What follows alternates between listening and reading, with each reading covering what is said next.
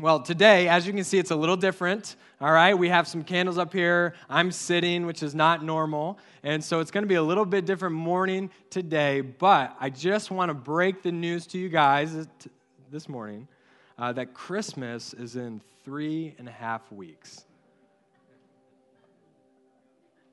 All of your blood pressure just rose, right? You're like, 3.5 weeks. I don't have much time. So even though we just spent much needed time with family, friends, watching football, so begins the sprint to Christmas Day, right? So begins the sprint. Some of you started very early on Friday morning. Some of you are starting now, but now is the time where we are sprinting toward Christmas Day. But before we start that sprint, it's always good to pause and reflect on Christmas as a whole. It's always good to put aside the hustle and bustle and to just slow down for a moment, because if we're honest, if we don't slow down for a moment, this season could just fly by without us even realizing it. And so that's exactly what we're going to do today. We are going to take some time and to reflect on Advent. Now, if you don't know what Advent means, that's okay. Some of you are like, oh, what's Advent? Others of you, I say that word, and your childhood memories are flowing through your mind of how you lit the candles as children or whatever your tradition may have been. But today we're going to look at what Advent is, and so that we're all on the same page. Advent, the word Advent, simply means arrival or coming. And so when we use this term around Christmas, we're talking about, of course, the arrival of Jesus or the coming of Jesus, because that's what Christmas is all about, right? It's all about the idea that Jesus came to us, Emmanuel. We just sang about it, God with us. You see, even in the secular realm, you walk through the stores, what songs are you hearing? It's like the only time of year where there are songs played in the secular realm that are all about one thing, and that's the arrival of Jesus. And it's acceptable in that moment. And so we're talking about this arrival of Jesus, and with Jesus, what we have to understand is that when Jesus came, he ushered in, I'm going to go back to this, he ushered in hope, he ushered in love, he ushered in joy and peace. And so because of that, because Jesus brought with him those aspects, throughout the centuries, the church has used this as a symbol of the arrival of Jesus and what he brings with him. So he brings hope, he brings love, he brings joy, he brings peace. And then the center candle, it's all centered around Jesus, which is the Christ candle. And then the wreath signifies eternal life, right? A circle is infinite. It symbolizes eternal life. So just like communion, just like baptism, this is merely a symbol of something greater, which is the arrival of Jesus and what he brings with him. And so today we're going to just pause and reflect on Jesus. But not only that, we're also going to be challenged, because here's what I want us to challenge us today. As great as it is to think about what we've received through Jesus, what I want to challenge us today is that what we do receive through the advent of Christ or the arrival of Christ, that is also what we should be giving to others. And so what we receive, we should also be giving to others. And so hopefully today, as we pause and we reflect on this, we'll be challenged to give those same things to others in need. And so let's just jump in. I'm going to pray real quick, and we're going to start and talk about hope. God,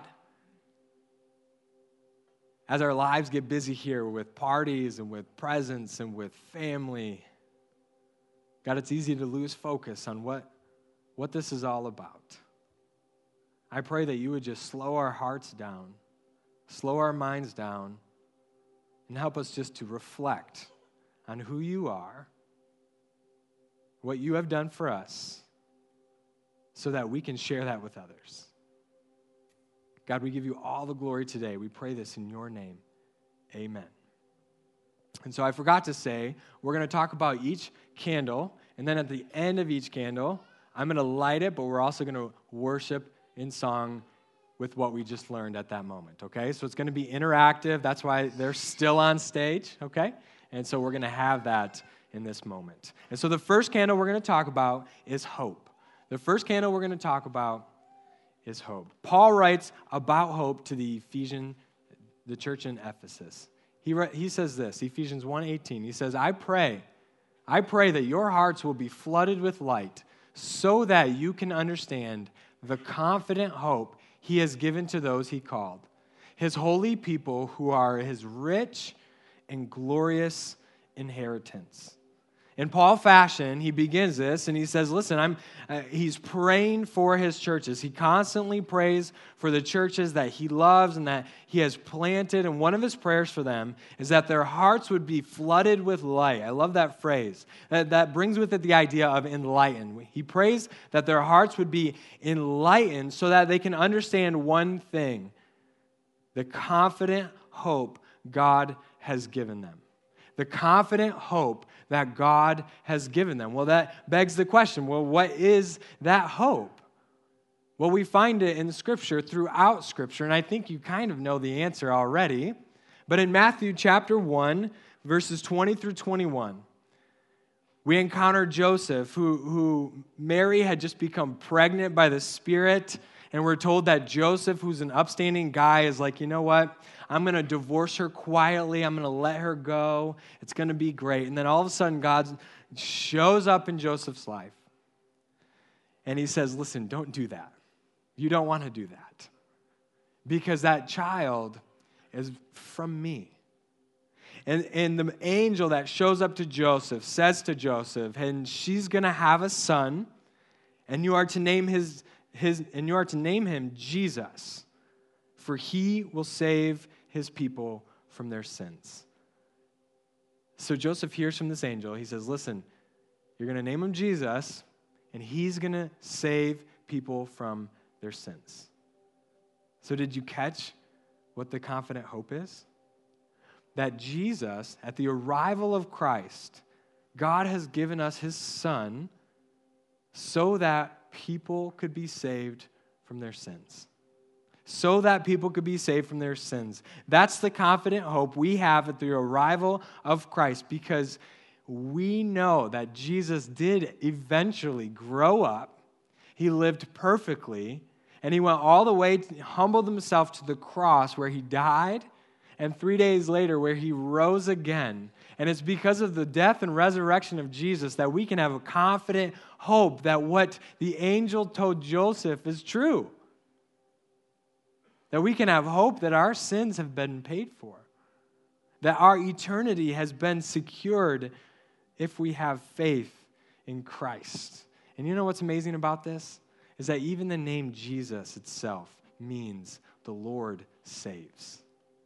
So even his name carries a significant meaning with that. So Paul's praying for the hearts of his people that they would understand the hope that they have through Christ. And Paul says, listen, I hope your hearts are enlightened, because hope always flows from the heart. But you can't stop there. Like I said before, what we received is something that we should give. Because we have been given this confident hope in Jesus, we should be giving that same hope to others. And so just like Paul is praying for this church and their hearts to be flooded with a confident hope that God has given, we should be actively wanting and praying for others to have the same hope that we have. We need to be people who give hope to those who have no hope at all. And so what we receive from the arrival of Christ is exactly what we should be giving to others. And so this candle represents The second candle here represents love. It represents love. In Romans 8:38 and 39, Paul writes this to another church in Rome. He says, "And I am convinced that nothing can ever separate us from God's love." neither death nor life, neither angels nor demons, neither our fears for today nor our worries about tomorrow, not even the powers of hell can separate us from God's love. No power in the sky above or in the earth below. Indeed, nothing in all creation will ever be able to separate us from the love of God that is revealed in Christ Jesus our Lord. I think Paul wants to communicate a message here, right? He said 3 times, nothing can ever separate us from the love of God. The love of God that Paul is referring to is what is known as agape love. And so what we need to understand, you've probably heard that term a lot, agape love. There are 4 different loves that are mentioned in the Bible. So in our culture, we only have one word for love, and that's love, right? So like I say, I love pizza, but I also say, I love my wife, right? Now, those are very, very close, the same types of love, okay? But they're different, okay? Obviously, my love for my wife is far different than my love for pizza, okay? And that's exactly what in Scripture we see. There are 4 different words that people use for the word love. And so we read about, in Scripture, about a romantic love. And this is, of course, in the context of marriage. We read about affectionate love, which is family and animals and things of that such. We read about friendship love, which is brotherly affection that you would have for your friends. And then the last one, I already shared it with you, is agape love. Agape love, which is unconditional love. Unconditional love. That's what the term agape means. It brings this idea of charity to mind, where this type of love is unconditional, which means that there are no conditions to God's love for us. So in our lives, a lot of times, hey, I'm going to love you if you do this. Or I only love you when you do that. That's conditional love. That's not the love God has for us. His love is unconditional, meaning there are no conditions. He's going to love us, period. He's going to love us, period. And so when we go back to that passage, we read, how is this type of love, this agape love, revealed to us? Well, we read it. Through Christ Jesus our Lord. God's unconditional love was shown to you and to me through Jesus Christ our Lord, meaning when he arrived here to be God with us, to live perfectly for us, to die for us, and to resurrect in victory for your sins and my sins, in which all we need to do is by grace through faith, have faith in Jesus. God revealed that unconditional love for us. Listen, before Jesus, God's people had to follow the law. If you read throughout the Old Testament, it was always about law, and it was always about this idea that they could never live up to that law. And in the New Testament, we see that law was given to only reveal the sinful nature that we have in our lives. But when Jesus arrived, guess what he did? He fulfilled the law. He fulfilled the law in which we could never do, so that we could have eternal life and in our relationship with God to be reconciled. And so now through Christ, through his unconditional love, we see God's love for us. And so because of this agape love that God has for us, and he's revealed it through Jesus, guess what? We get to love others the same way God has loved us. So what we've received through Christ is something that we can't hold on to ourselves, but yet it's something that we should be giving to others.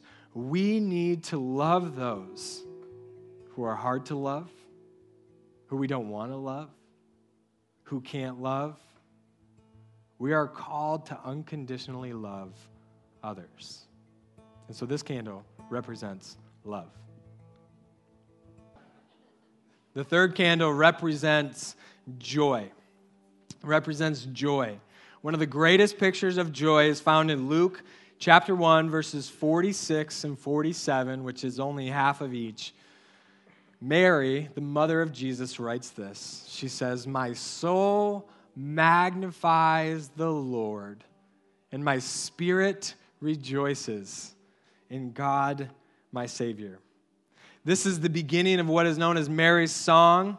And Mary is sitting with her relative Elizabeth at this point, and both of them are now with child. Elizabeth is older in her age. She was supposed to be barren, but God showed up, opened her womb, and her husband conceived, which we know as John the Baptist. And then Mary sitting here, she is a virgin, and the Holy Spirit showed up, and now she has conceived Jesus. And they're sitting here and they're rejoicing. She says these words, "How my spirit rejoices in God my Savior." And so why are both of them so joyful in this moment? Well, it's actually pretty simple, because God is moving and God is using them. God is moving, He's working, and He's using them to do what He wants. Mary was just told before this, and before she traveled to see Elizabeth, by an angel that she's going to conceive a son who's going to be great, a son of the Most High. You see, Mary, being Jewish, she would have known that the Jewish people were waiting for a Messiah. They didn't quite understand what type of Messiah. They thought that He was probably come reign on earth and restore Israel to what it was. But no matter what, she would have been expecting the Messiah or the arrival of the King. And the thought that God was going to use her in His story of redemption to help with the arrival of Jesus produces this immense joy and rejoicing God. You see, this type of joy that's radiating from Mary comes when we encounter God, doesn't it? This type of joy comes when we encounter God. Many of you sitting here today, you're thinking about the time when you encountered Jesus for the first time and all the joy that filled your soul, your spirit. You see, that's what happens when we encounter Jesus. That's what happens when we live a life of intimacy with God. I love what Oswald Chambers says. He says, a life of intimacy with God is characterized by joy. Joy should be one of the characteristics that we have as followers of Jesus, as those who are intimate with God. Listen, because we have encountered God through the coming of Jesus, we now can radiate the joy that we have in Jesus to others. The advent of Christ radiates a reason for us to have joy, right? Which means that we get to live lives radiating that joy to others. Now just think about Scripture for a second. Think about when the shepherds heard about Jesus, what was their reaction? Joy. When the wise men heard about Jesus, their reaction was joy. When you read throughout Scripture and people encountered Jesus, the lame man was healed. Guess how he responded? With joy. The blind man was healed. Guess how he responded? With joy. The demon possessed. Jesus even said, "Hey, I'm gonna cleanse you from your demons, but don't tell anybody." And guess what he did? He went and told people because of his joy. Because of his joy that he had in Christ. We now, because of the arrival of Jesus, we get to radiate the joy that we have because we've encountered Jesus. And so this candle represents joy.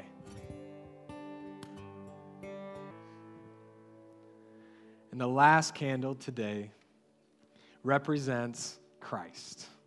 And it's in the center because what we understand and what we just talked about is that hope and love and joy and peace all rest on Jesus. He is the one that brought these to us. And so through Christ, we read this in Colossians 2:9. It says, "For in Christ lives all the fullness of God in a human body." So everything we needed in our life comes through Christ. And here's the reason why we're focusing on Advent.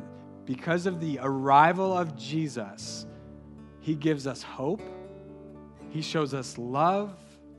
He radiates a reason for us to be joyful, and he makes peace for us with the Father. And back to my challenge before, what we receive through the arrival of Christ is what we should give to others. Because Jesus arrived, we need to be people who give hope, show love, radiate joy, and to make peace. And so my challenge for all of us today is that as we leave here, that we would be people marked by Jesus. And so this candle represents Christ. As we leave here today, don't let the Christmas season sweep you away. Take time to focus on the hope, the love, the joy, and the peace all found in Jesus. Let's pray. God, I pray that you would work in our hearts and our lives this season. Help us to really, truly focus on you. And that what we receive from you is what we give to others. God, may we be known by the hope we give, by the love we give, the joy we have, and the peace we make. God, we give you all the glory today. We pray this in your name. Amen.